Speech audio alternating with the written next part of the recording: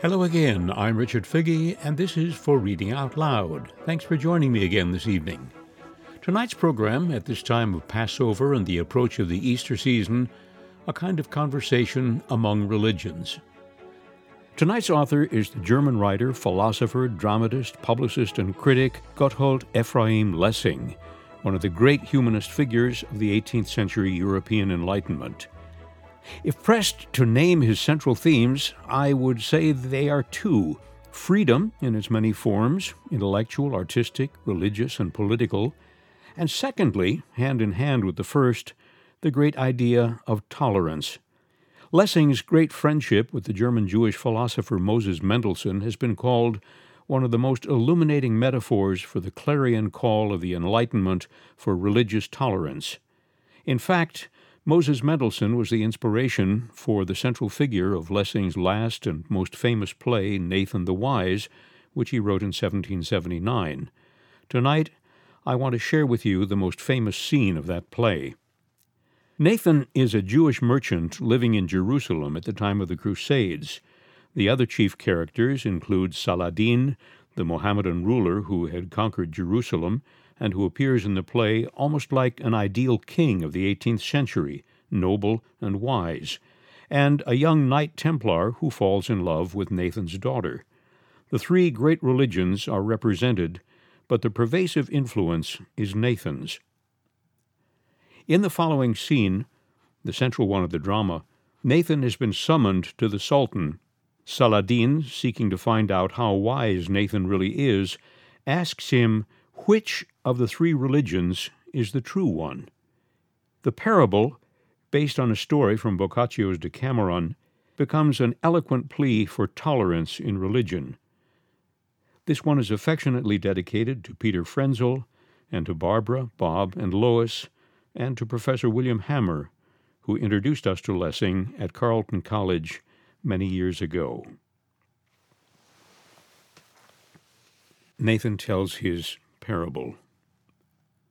In a time long ago, there lived in the East a man who possessed a ring of incalculable worth received from a beloved hand. The stone was an opal which shone in 100 beautiful colors, and which possessed the secret power that whoever wore it, trusting in it, would be pleasing both to God and man. No wonder, then, that the man of the East never let the ring leave his finger, and took pains to keep it in his household for all time. And so it was that he left the ring to the most beloved of his sons, and determined that this son in his turn would will the ring to him among his sons who was the most beloved, and that in perpetuity the most beloved, without regard to birth, by power only of the ring, should be the head, the prince of the family. And finally this ring came, going from son to son, to a father of 3 sons, all 3 of whom were equally obedient to him, and whom he could not help but love equally. From time to time, now the one, now the second, now the third, when each was alone with the father, and the other 2 not sharing his overflowing heart, seemed more worthy of the ring, which he, in pious weakness, promised to each of them. This went well so far as it went, but finally his dying hour drew near, and the father was perplexed. It pained him to wound 2 of his sons who trusted in his word. What was he to do? Secretly he sent for an artist to make, on the model of his ring, 2 others, and to spare neither cost nor effort in making them identical in all points. And this the artist did. And when he brought the rings, even the father could not distinguish them. So, full of joy, he calls his sons, each one separately, and gives to each son separately his blessing, and dies. This is the end of my story, for you can imagine what happened now. Scarcely has the father died when each son comes with his ring and claims to be the prince of the house. They search, they argue, they complain. In vain. There was no way to prove which was the true ring. It was almost as hard to prove as it is for us now to prove which is the true faith. Saladin. How? Is this the answer to my question? Nathan. Nay, it is merely to excuse me that I don't trust myself to distinguish between the rings that the Father had made so that they could not be distinguished. Saladin. The rings! Do not play with me.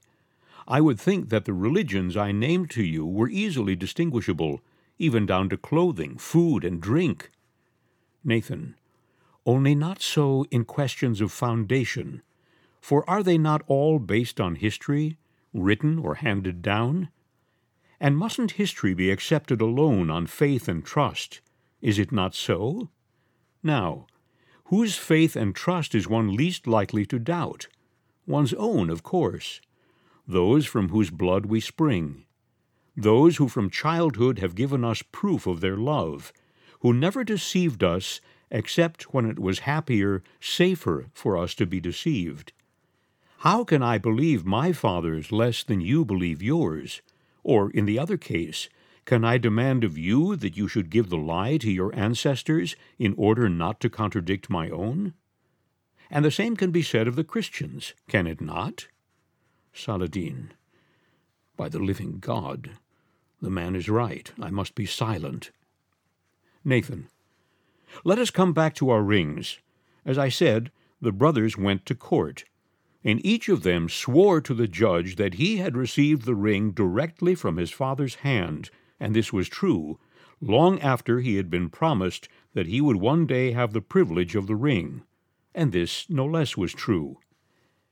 Each swore that the father could not have been false to him, and before he could suspect this of such a loving father, he must suspect, however much he was prepared to wish the best for them, that his brothers had played him false, and he was determined to expose the traitors and so take his revenge.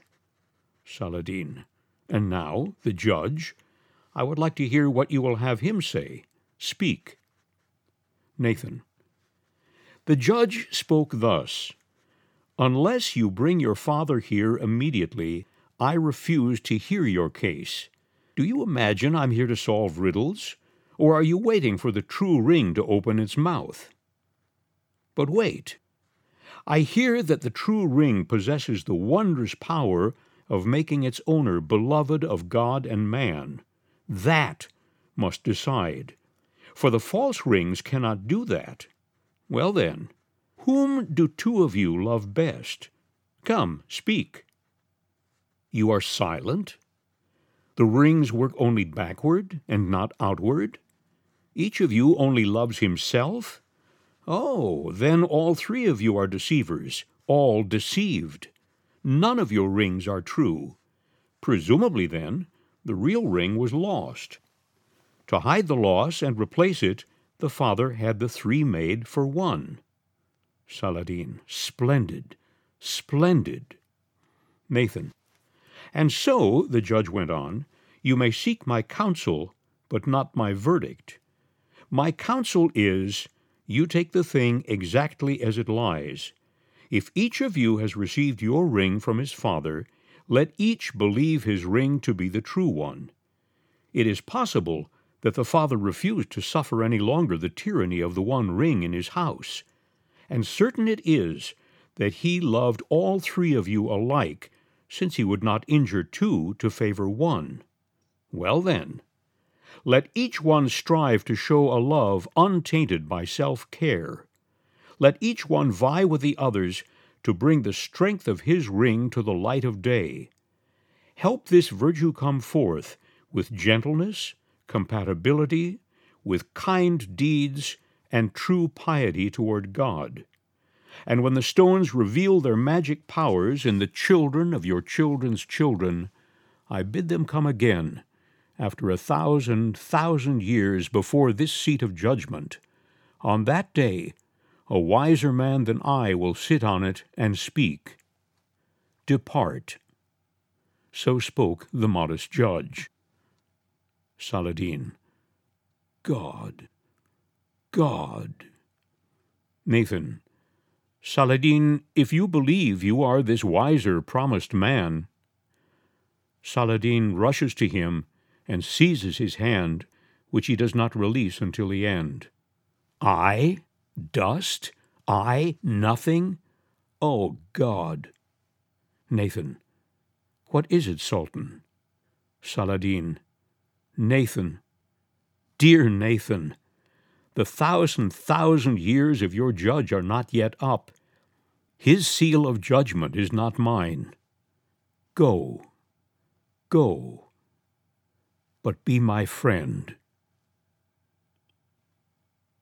You've been listening to The Parable of the Rings from Gotthold Ephraim Lessing's play Nathan the Wise. Let me know what you think of it, and if you would like a copy of the text, I'll be happy to share it with you. You can write to me at rfigge, that's R-F as in Frank, I-G-G-E, at worcester.edu. By way of going out with a piece of music, I might point out that Moses Mendelssohn was the father of Abraham Mendelssohn. Have you heard of him? Probably not. He was a banker and a philanthropist, and the father of the great composer Felix Mendelssohn. Overshadowed by both father and son, Abraham may be best remembered now for his remark, "Once I was the son of a famous father, now I'm the father of a famous son."